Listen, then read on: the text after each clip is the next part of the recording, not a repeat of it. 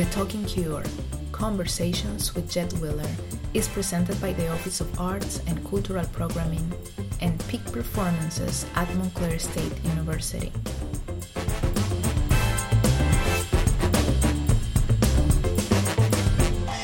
Good afternoon, ladies and gentlemen. It's Jed Wheeler. Welcome to The Talking Cure, remote. I hope you're all well. I miss you all. We will get together as soon as possible sometime, and I hope, please. Right now, I'm with Ruth Wickler. Ruth is Deputy Director of Programming, Circus Arts for Tohu, which is based in Montreal. Ruth is an American. She grew up in Wisconsin. She studied in New York City. She's raised a family in Portland, and now she's expanding awareness of circus from Montreal. Welcome, Ruth. How are you today? Thank Glad to see you and hear you. Nice to see you too. Yeah, doing all right. Tell us about Tohu. It sounds like a food substance. Food for the soul. So what is it? Tohu is the name of a place, and the place is a venue, which is a circular venue in Montreal, which is the North America's sole specialized presenter of contemporary circus. And Tohu also runs a summer festival called the Montreal Complètement Cirque Festival, which is the premier international contemporary circus festival in North America. So Tohu is the mecca for contemporary circus presenting in North America, I would say. Well, I've heard you and others describe Montreal as the Hollywood of circus. Montreal is the global a global hub for circus. And when it comes to the circus industry, it is the global hub for circus. And that's primarily because of the magic and the enterprise of Cirque du Soleil. Am I right? Yes, the large corporation of Cirque du Soleil and its many activities, having a headquarters in Montreal is indeed a major feeder it's a hub for the industry. Now that brings us straight into the current moment, if that's what you're referring to. Well, if I'm, and part of this conversation is because, for one thing, I mean, I've been delving into what contemporary circus has become. I'm a little late to the plate. On the other hand, I did start off with, many years ago, working with Victoria Chaplin and Jean-Baptiste Thierry in their wonderful Le Cercle Imaginaire, but that was 34 years ago. And more recently, Peak Performances has had the great pleasure of presenting Raphael Boitel. But since then, through your advice and direction, I've been discovering how amazing contemporary circus is and how vital it is and how innovative it is. And I am apt to say that what circus is today is not what anybody really thinks circus is. So from your point of view, because you're in the hub of it, you are in the heartbeat of it, what is circus now? Okay. And I would like to preface my answer by saying that the COVID pandemic crisis has had a huge impact on circus, and what there may be a before and after. So I'm going to speak about the before. Please, that's a great place to start. Okay. So basically, I would say that, there's been the development of circus since the era that you're talking about was the beginnings of what we call in contemporary circus. And so that was the idea, that the fundamental transition that happened was that it used to be that if you went into circus, you went into it because you were born into a circus family. And the big radical change that happened in the 70s, mainly in France, was that circus schools were founded. And so an individual who wasn't born into a circus family, but yet was attracted to the art form, and could become a circus artist by training. So that fundamental shift, the creation of the Fratellini School in France, and then the creation of the National Circus School in Montreal, which was in the early 80s, and other circus schools popping up around the world, created this possibility that a person could choose to become a circus artist. And before that, that was not necessarily the case.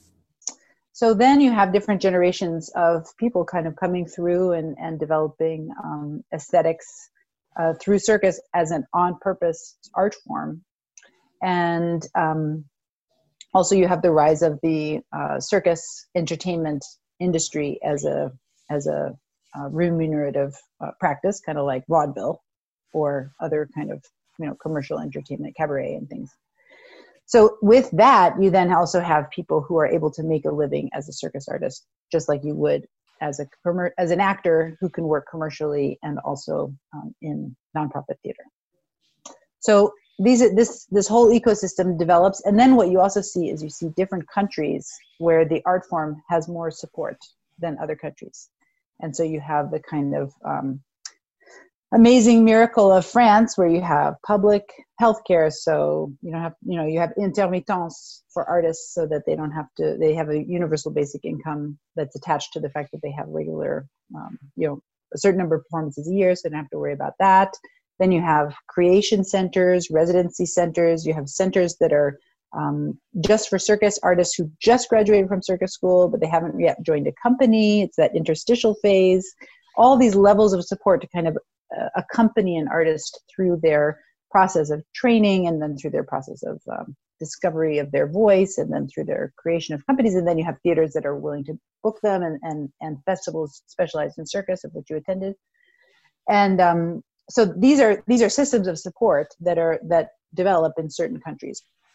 France is a great one. Quebec has developed with, very much in tandem with the rise of Cirque du Soleil and the National Circus School, and then the institution I work for, Tohu, which is the presenter, and then a number of European countries, and then Australia has a very, very strong circus movement also. With children's, they have the opportunity for kids to go to circus school from when they're very, very small, and go all the way up through teenage years, becoming better and better at circus. And then when they turn 18, they're suddenly professional grade circus artists.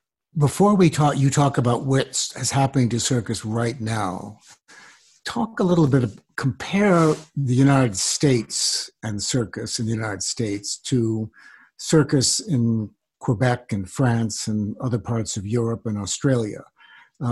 There's a stark comparison in my mind, but from your perspective, why is there such a difference?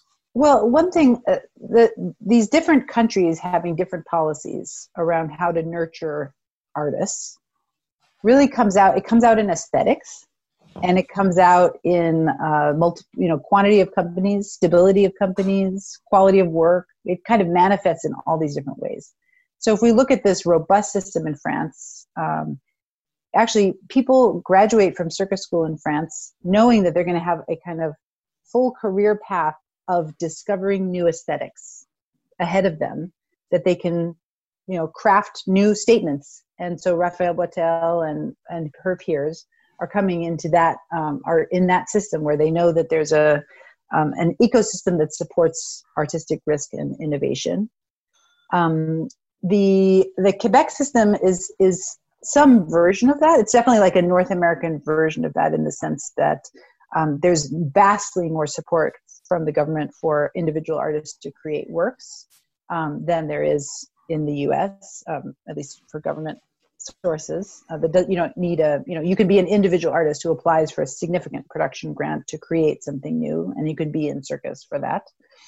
And at the same time, because they have the Cirque du Soleil kind of corporate behemoth, that has, created a bit of a dichotomy between the independent. Well, do you think in the United States that circus is hampered by the idea that it's meant to be family entertainment, that holds it back, that it's there's no creative through line the way you find in France or Quebec?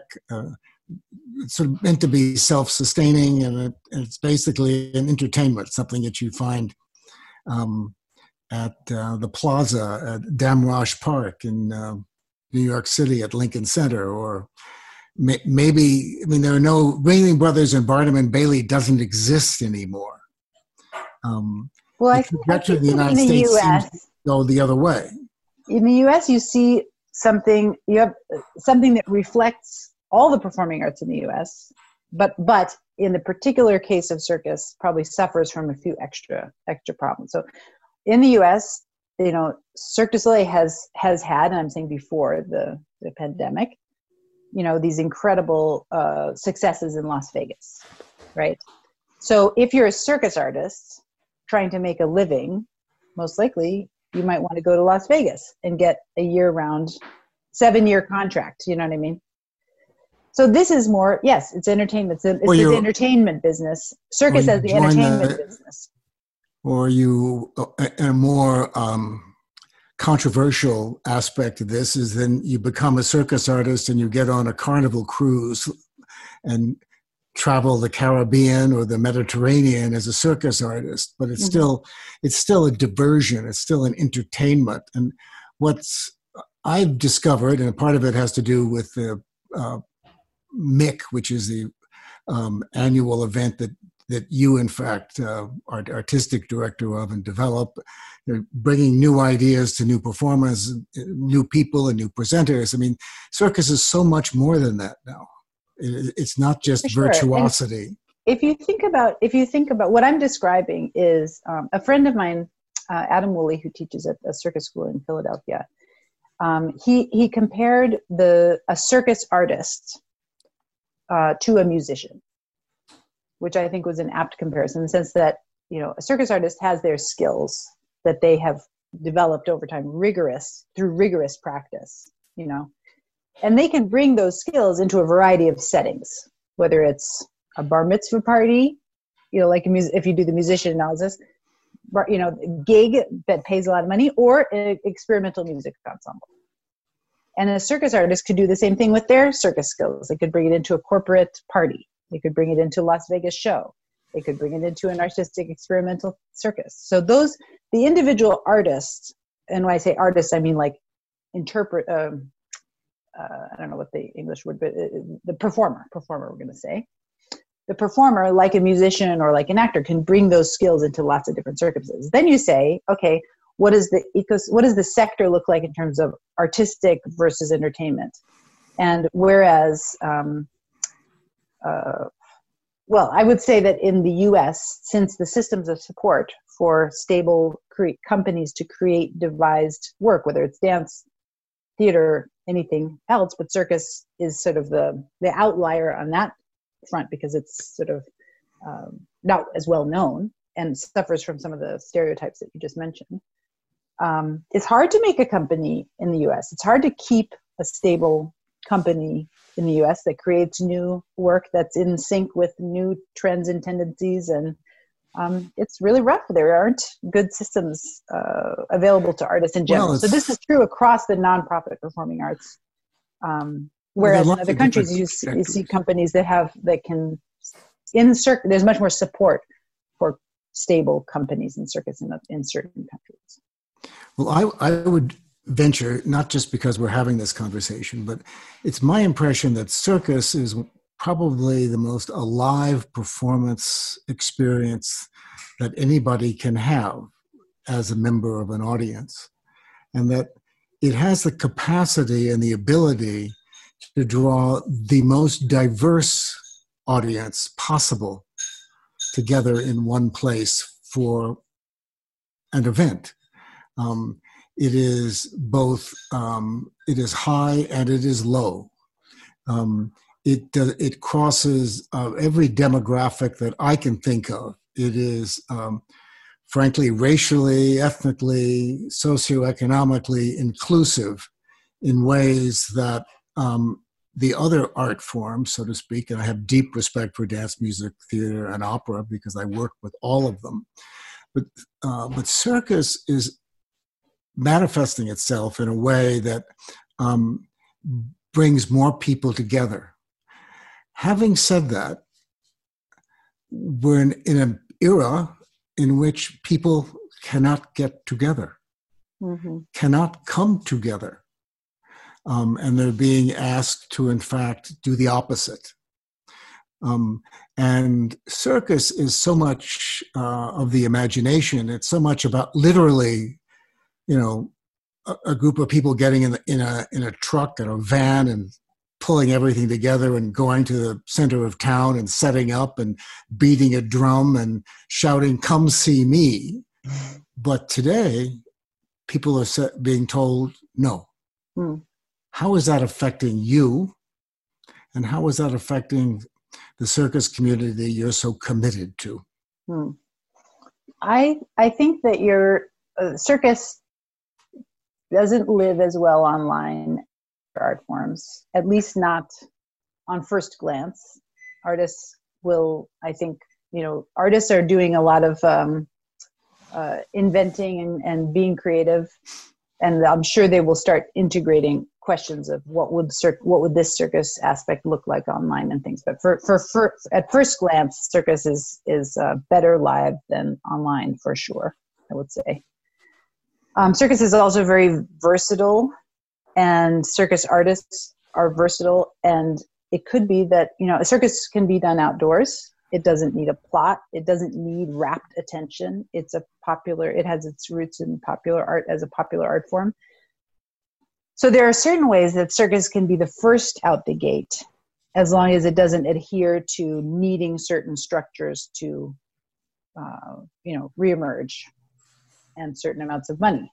Money is an important factor, right? So for example, if you look at the model of Cirque du Soleil, which laid off 95% of its employees right after the lockdown started.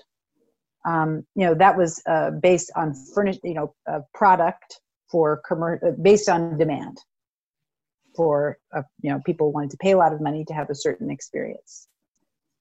That was then found kind of very quickly, like there isn't demand, so we can't do this. So those are kind of that kind of structure has went away, at least for now. In the meantime, the circus arts, the capacity of people to take people's breath away by doing something physically, can be placed in public space with unusual audience configurations. It's in fact much more versatile than many other art forms, which even an art form that requires sustained attention over time for a plot, for example, for a story. Circus doesn't need that.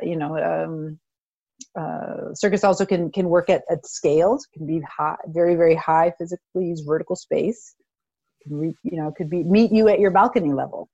There was on National Circus Day in Canada, it was April, or International Circus Day, I think it was April 18th. A call went out on social media that said, circus in your balcony. And it asked circus artists to go out on their balconies and film them doing some kind of circus thing on their balconies and sort of share it on social media. And in fact, there was these lovely little creations that were made in that moment. So in some ways, artistically, it has capacity to be as malleable as you need it to be for these current circumstances. Well, right now, people are responding to this moment, but in 3 months, 6 months, 8 months, 12 months, things will be different. But there will be constraints. I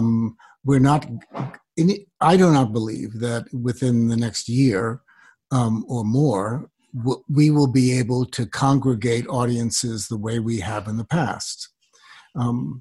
And circus, in some ways, has the opportunity to set up anywhere. Yeah. There is if there is such a thing as a DNA for circus artists. Yeah. It's basically to do it and show it and see what happens, and and pass a hat.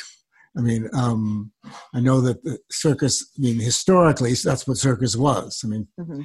People traveled from town to town, set up on the edge of town, hoping the town fathers would not kick them out, and they would be able to come in and show their tricks, literally. And I wouldn't call it begging, but you'd be passing the hat, and that you would be sustained for that day. So there's that aspect of circus, but there's still, but it's still going in another direction, which is it is a fascinating art form that's evolving, that's growing, that's discovering, and I'll be very cautious with this word because it could inflame, but it's discovering its depth in a way that the general public would not normally perceive circus. I mean, the work that I've been experiencing, and a lot of it through your advice, at least pointing me in the right direction, I'm stumbling around and discovering something. There's tremendous emotional substance to what contemporary circus artists are exploring. They're going inward in an art form that is always been known to be outward. And it's that paradox that I find so compelling about circus. One thing that there's a lot of discourse right now about circus dramaturgy. And one thing that's interesting is to say, okay, circus as an art form, it comes from these very traditional structures and ways of doing things, act, and all these, these kind of structures. Contemporary circus, those who are really on the forefront of experimenting with it, have thrown almost all of those rules, the old, really staid old traditions, out the window. And they have started from pretty much scratch.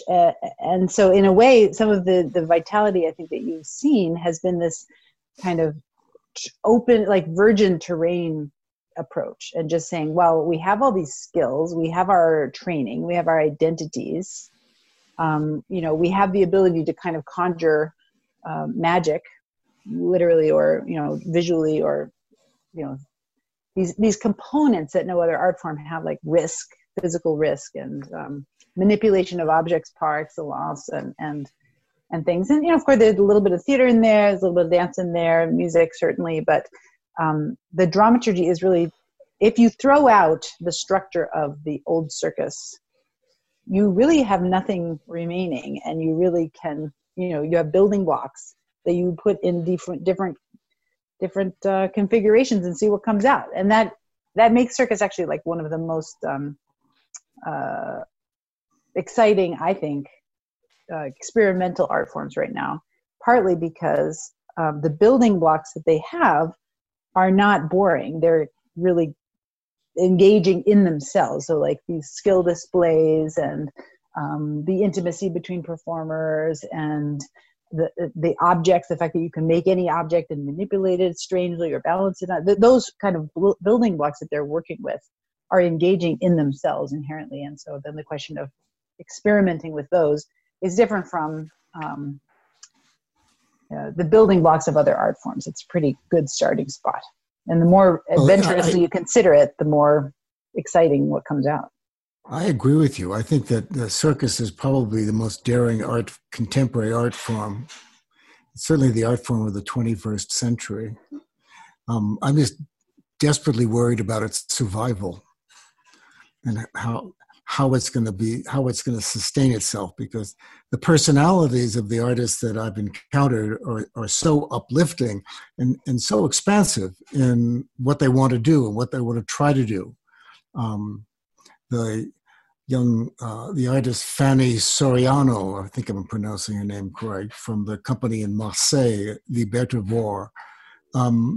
She's amazingly not amazing, that's the wrong word, that's somewhat condescending, but she's very, very, very articulate about the source of her art, and where it's coming from, where it's going, and what she can do for herself, for her artists, as well as for audiences. And it seems that we're coming to a screeching halt.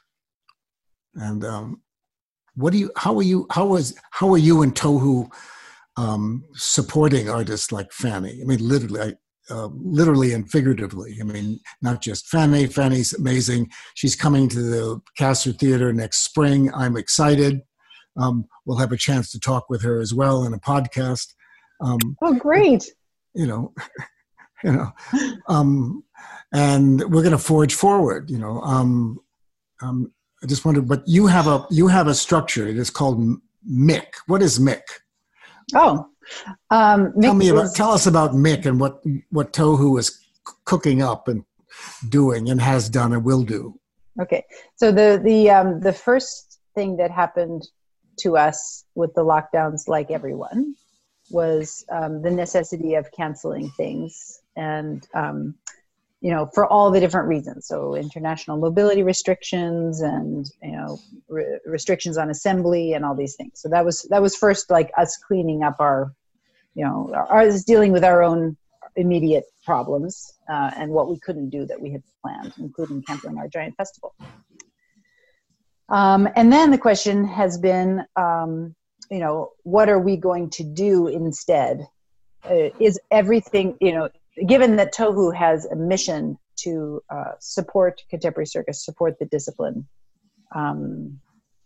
what of our programming that we had can be meaningful, delivered now, and how do we and what do we need to sort of pivot in other directions in order to be meaningful now? Let me interrupt you just for a minute, because I want to back up. There is a festival that Tohu produces and presents in Montreal annually in July. Am I right? Correct.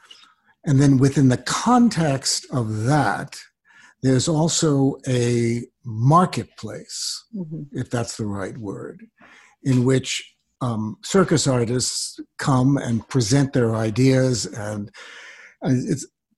offer the opportunities for the likes of me to be enthralled and to invite them to perform, also to make work, to co-commission work. And this is invaluable to contemporary artists, because it gives them, as well they deserve to be recognized, collectively. But that's under some threat, needless to say, because there's no congregation, there's no festival structure, but there is a mission, and that's where you were going. And the mission is still looking forward, but how are you supporting the artists? So Tohu's mission is to support the contemporary circus discipline and to build an audience for contemporary circus. So the various means that we've done that used in the past, most of them are unavailable to us right now. And so the question is, what do we do instead to fulfill that mission? So one of the first things I did was seeing that we couldn't do the festival as planned, but seeing that we had this market, and the market had a lot of value as a point of encounter. And then also what happens at our market is, artist pitches, workshops, panel discussions, kind of networking, these different components of things that many of them would have value online. And I reach out to you and to other colleagues to say, like, what would you think of if we made this into a digital platform instead, given the absence of our market this summer? The response was universally very, very positive. And so this is what we've been working on, kind of building an architecture for since then, and hoping in the next 3 or 4 weeks to start launching regular programming based on those kind of programmatic elements of the original market. Would it manifest itself online, so to speak, or how would it be represented, the programming itself? So basically, in the live market, it was a 4-day gathering in which we had a day program for professionals, and that included these elements I just said: pitches, artist pitches, artists talking about their work in small snippets to make their work, put their work on your radar screen as a presenter, and then panel discussions about topics. My focus was, how do we integrate circus into relevant discussions that are common to the performing arts more broadly, because circus often has kind of operates in a bit of isolation. So how do we integrate those concerns? And then workshops on sort of practical matters. And then we also have working groups of presenters who have things in common, people who play the same role in their different organizations, organizations that have maybe their size in common, anyway, different points of affinity working together. So these components are what we're basing our program for the online MIC on, and that's gonna we'll do once a week one of those things, kind of. Well, one of the things there are many reasons why I wanted to have this conversation on the Talking Cure with you, but one sort of underlying goal is for anyone listening to understand the scale of circus today, that it is not isolated, that it is extraordinarily large and expansive and worldwide. It's from South America, it comes from Australia, it comes from Africa, comes from Western Europe, Eastern Europe, the United States as well, and that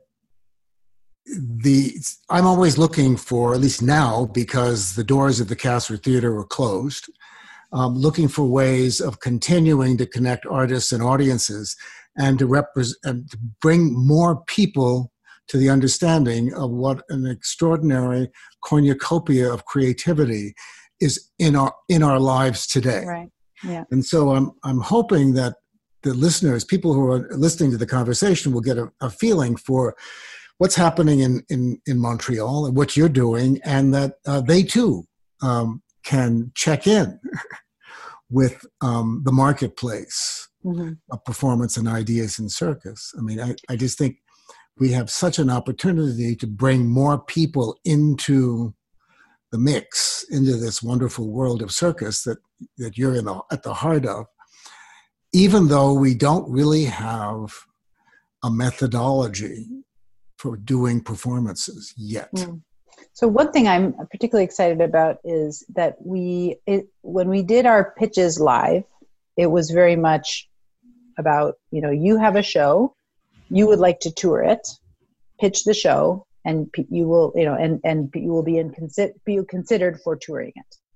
What we've done now is to recognize that, circus, for its various special needs, which we've discussed, may not be the first thing. A full-length show with technical complexity and, big spectacle may not be the first thing that will get, booked right now. So we've expanded the categories to what artists can propose.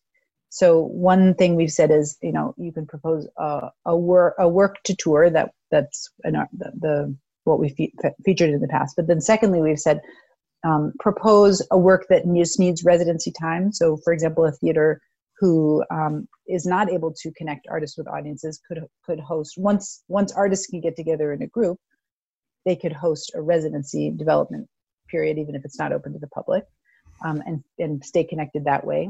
And of course, out of that could come broadcast opportunities. Secondly, we're inviting artists to propose artistic responses to the current circumstance. So it's an idea forum for them to say, hey, I came up with something. Here's what I think we would like to do. And that's an opportunity for us to learn from artists what artists are always creating things from nothing. That's their job. So we need to hear from them. Artists know that every day is an opportunity to walk through a wall. Exactly. There's nothing, this one just happens to be very big and firm wall. I told Natalie that I would tell you this, because before we started this program, Natalie and I were talking about circus, and Natalie is the producer of the Talking Cure podcast, and Natalie Romero Marks. And she said, what about drive-in circus? Exactly. Yeah. So that would be in one example. Right. That's what I was saying. I was talking about circus takes up vertical space. So, but of course, in our discussions at Tohu, we're talking about, maybe we need to privilege the family circus troupe, right? Because they live together. So they've been training this whole time together, or a couple who's a hand-to-hand balancing couple. They've, because unfortunately, a lot of artists who depend on large equipment have not had access to it, or if they depend on other people who are not in their family or household, they haven't been able to connect with them. And these are, you know, these are challenges uniquely facing circus in a way. I mean, I think any athletic art form includes a, you know. Well, I think circus has opportunity. I mean, certainly in good weather, to be outdoors in ways that exactly the other art forms don't, not quite naturally. Those of us who have theaters, you know, are busily running around trying to figure out how to deal with a physical space, which is limited to the number of people that can come into the space. And we're wrestling with that. And there will be different ways of building bridges to a new normal. I'm looking forward to that. But certainly we need to do new models, and you know, we don't quite, I think this is the thing that's facing presenters. We don't know what cards we're going to have available to us next year.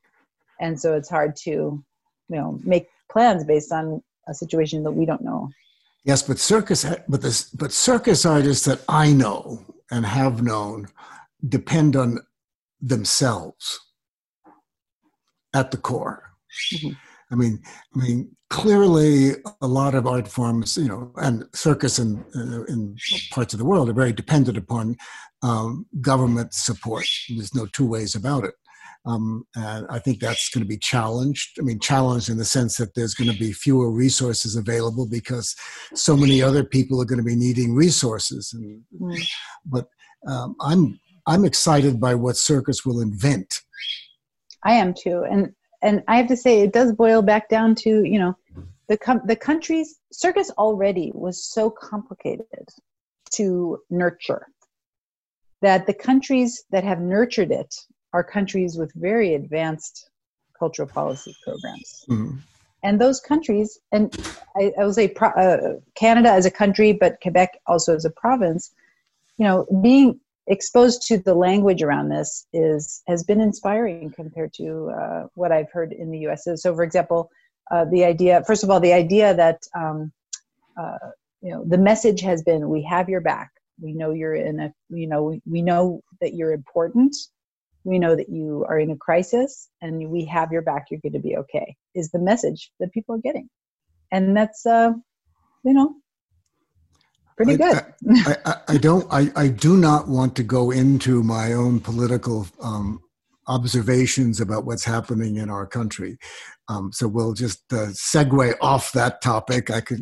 But I have to say the French government has been very supportive of the French artists that Peak Performances will present next year. We've received a grant from the French Embassy through its French-American Cultural Exchange to present two French artists, one from Marseille and another from La Réunion, which is an island off of Madagascar.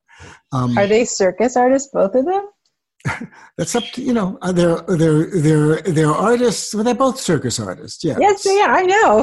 That's great. Absolutely, they're both circus artists. Yeah. And you know, I'm very excited about it. But I was heartened by getting a note from the embassy saying, yes, you know, in this time of real crisis, we're going to support what you're doing, and we have a 2-week mini festival slated for April, and I'm hoping that Libet War is heading to Montreal. You know, that's the plan.